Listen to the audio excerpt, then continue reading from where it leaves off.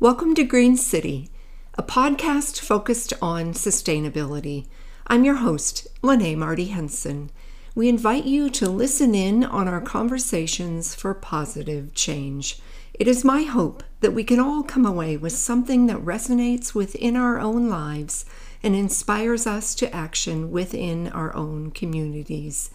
Let's start where we are and find ways to work together to create more connected, more vibrant, and indeed more sustainable communities.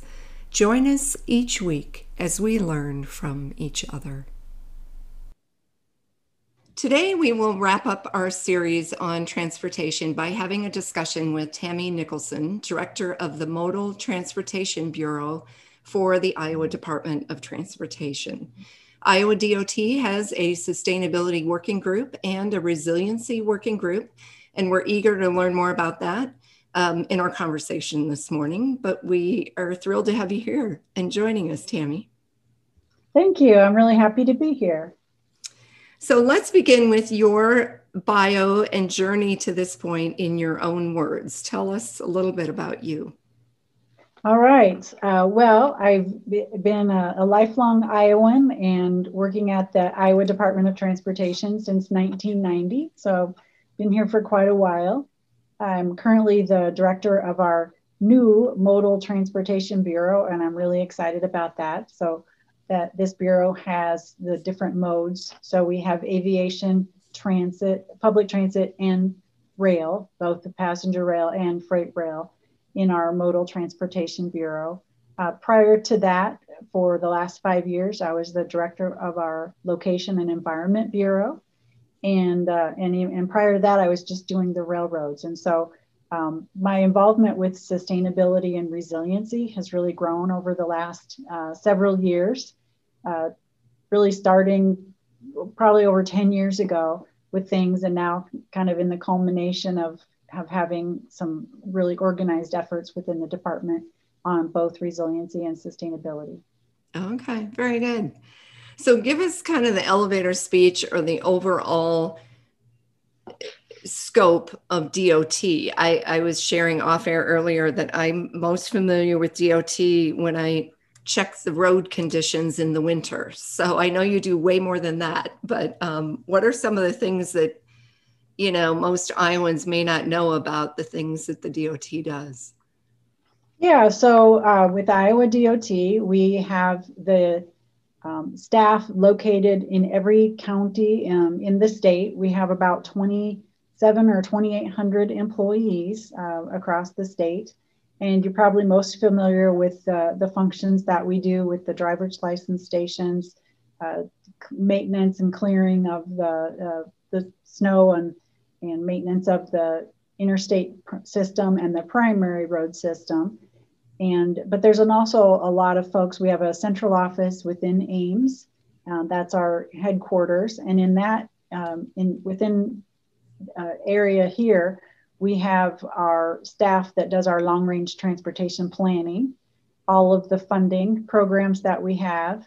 I'm in the Transportation Development Division, which is a new division that we have where we've combined all of the transportation development, so project development for projects of all the modes, highways, railroads, aviation, transit, all in one division. And then we have our construction and materials. So if there's materials that are going into the roadways, those get tested. Those happen here in Ames. And there's probably other things that I'm not thinking about, but all the support things that go with all of those, with our accounting and human resources and other functions that we have. So quite a large operation statewide. Right, right. So tell us a little bit about the origins of these two working groups, which I'm most interested in, the sustainability working group and the resiliency working group. Yeah, so those are the terms that are talked about now, sustainability and resiliency. The work that happens with those really have been around for a long time within DOT, but they're kind of coming together now, getting better defined. So let me talk a little bit about just what we're talking about with resiliency. So with resiliency, we're talking about the ability for our transportation network and system to bounce back quickly after a disruption. And so we want our resiliency working group is tasked with trying to prepare for and reduce the impact of future disruptions for our Iowa's transportation system, which is consistent with our department's mission of getting our customers there, getting people there safely to your destination. And so this has really become into focus of in the past, decades of floods and extreme weather events.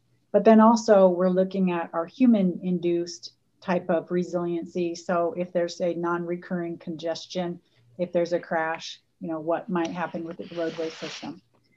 And then we have our sustainability working group, and we're defining our sustainability as keeping our transportation system in a state of good repair while sustainably managing our resources in a way that promotes environmental stewardship, is fiscally responsible, and best serves those that live and drive through the state of Iowa. We talk about the sustainability as far as with the triple bottom line. So I don't know if you've talked about that within your show. Yes, but go ahead. Yeah, yes. Of the triple bottom line of having the fiscal stewardship, being fiscally responsible and aware of the fiscal impacts of our decisions, the environmental impacts, of course, of those things, and the social impacts, which transportation has a lot of. It provides people with the means to be able to ability to go to all kinds of functions, work, home, education, social events, all of those things. So it's critically important to everybody's lives as you go about your daily business. Right, right. So that's one thing that I would imagine most of us have no idea how complex and difficult it is right now as you're trying as a department and agency to maintain the infrastructure in regards to transportation that currently exists, which I'm sure is huge, while also looking long-term towards the future that's trying to nudge, shift a little bit towards more sustainable modal methods of transportation. And how do you do that? Well, it's a big task, and we have to, do it in different phases.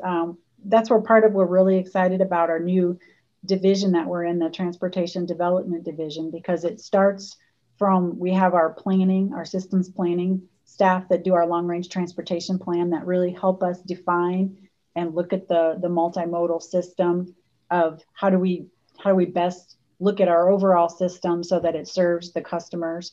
We have our program management in there because everything costs funding, takes funding with our limited number of resources. So how do we best maintain the system that we have, but then expand it in the places, for the needs that we have going into the future, because things are growing, things are changing. And then our project development, which a lot of that is our highway system, because the majority of transportation in Iowa, and especially under the DOT's jurisdiction, is of course with the highways, but the modes are very important. And with this new division that we have the modes at the same table with the highway. And that's where my role is with the Modal Transportation Bureau.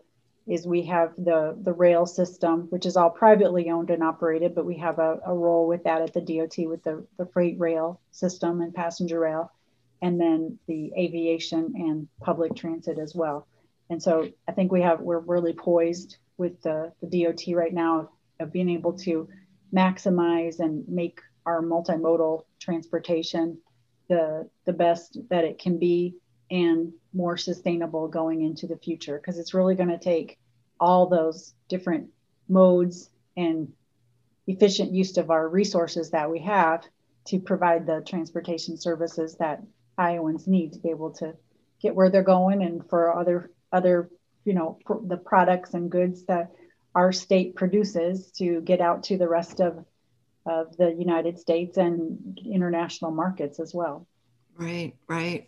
So you've been involved in the passenger rail discussions for quite a while. So give us kind of an update on that, and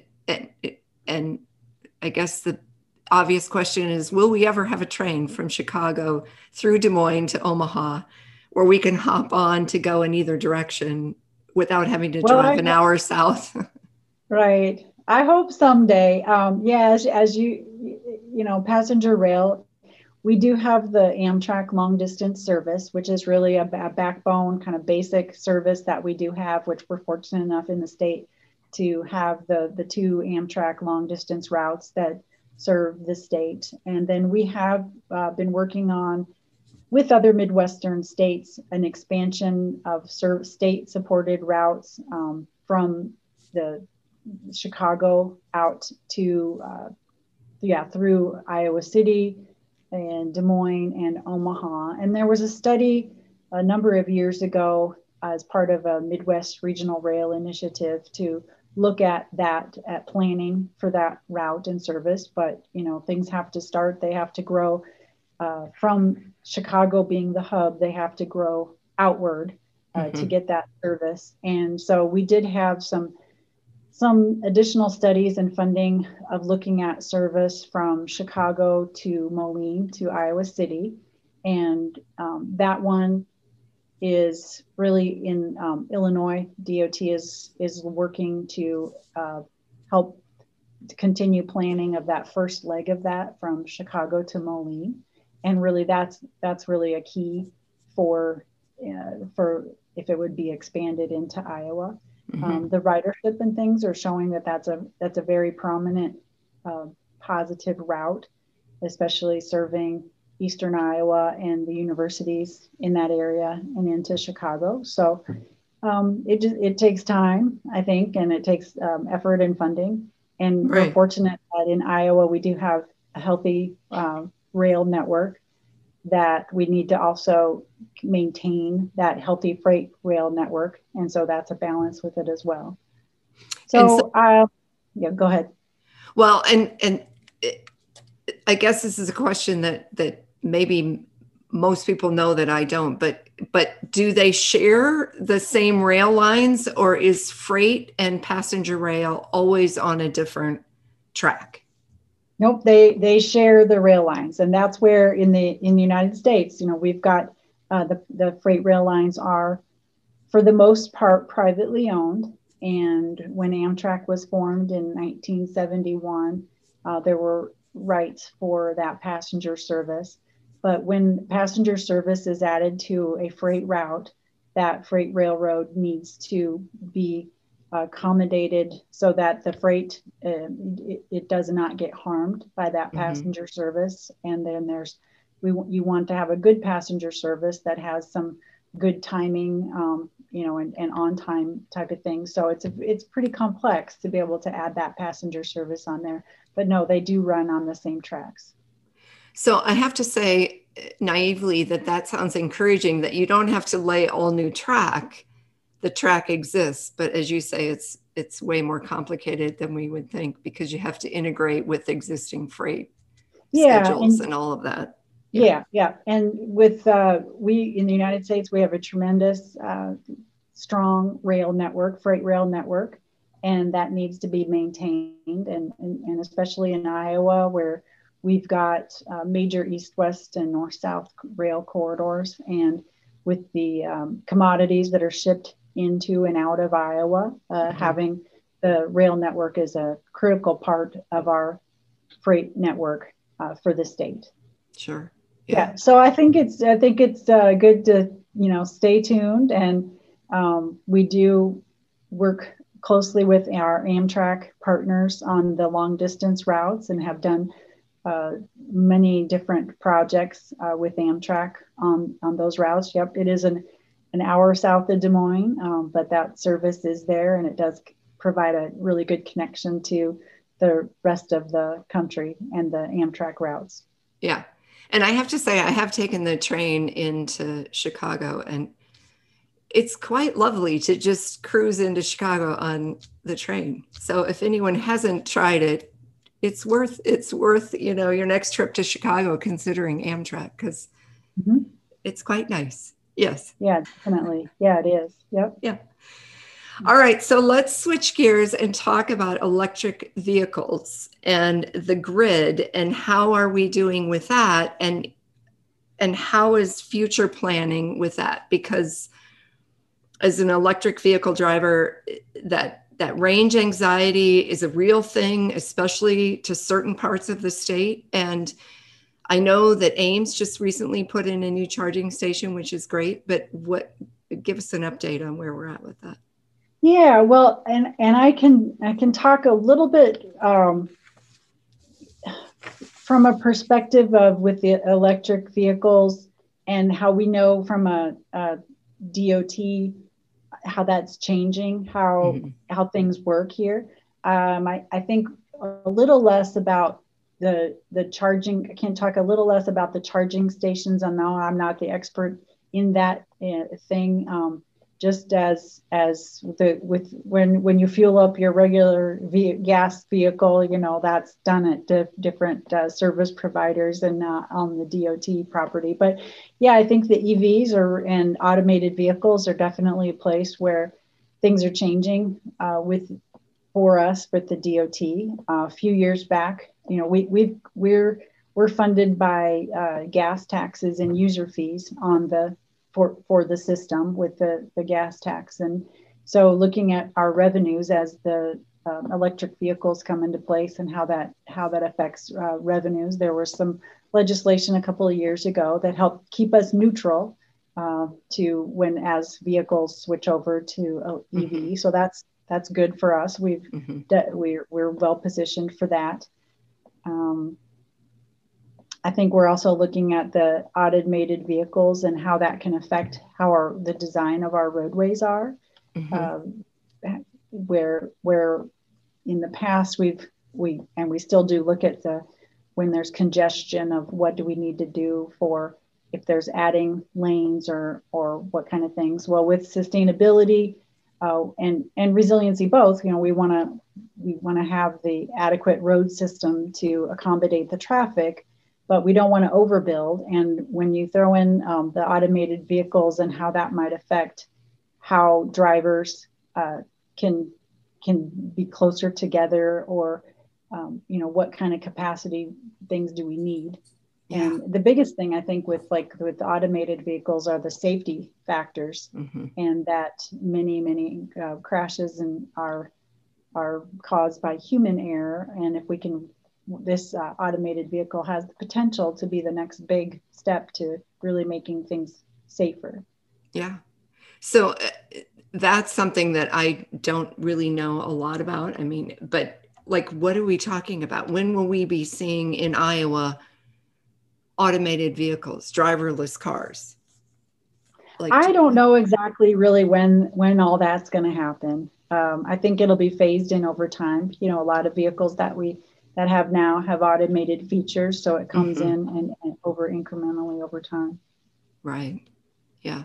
So yeah, I would like to talk a little bit about just kind of involvement with again with sustainability and things, and some of the things that we mentioned.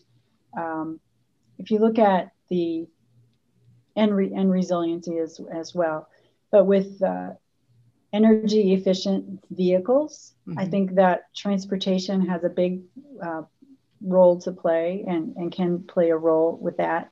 In my previous work where I was with the rail office, rail is very energy efficient mode of transportation. And so looking at the air quality and emissions that come from rail transportation, it's a very efficient and a clean way to go. And that was one of the things with passenger rail and freight rail that we have looked at. And also then with the transit, the Iowa just recently received a grant for bus electric vehicle grant. I'm probably not saying that exactly right. Yeah. Or zero emissions bus as a pilot. So having electric buses, and that we just received some grant funding to help some local transit agencies purchase 9 of those electric buses. And I think Des Moines, do they have one or a couple? And are there other metros that have those right now? I believe it was 3 different transit agencies that were going to receive those. And it was in addition to getting those electric buses, the charging stations and some of the maintenance type of things, we're coming with that grant. So kind of stepping into that realm. And that's also good for sustainability. Mm-hmm. And I think at Iowa DOT, we have the sustainability working group and a resiliency working group that are really in their early stages. But we linked those 2 together, partly because they do work together well with each other. So when we're in a resilient transportation system, we want to be able to get that system back in shape and bounce back. And if there's extreme weather events such as flooding or snowstorms or those kind of things, be able to get the system back running, have some alternate ways for traffic to flow so the disruption is minimized. Mm-hmm. But if we're doing sustainable and those kind of things can cost funding. So if you have to try to make bridges larger or harden the shoulders of a roadway so that it can be more resilient, that's an expenditure. Well, we want to make sure we're expending in the right place so that the rest of our road system can also be maintained and sustainable in stewardship.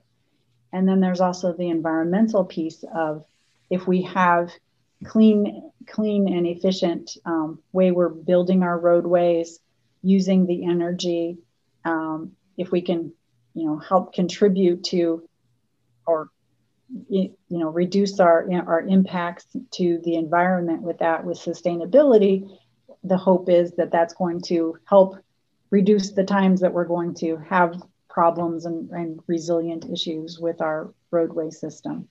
And so we've got those 2 working groups, just formed in the last year or so, and working forward to identify some actions that we want to do with those groups.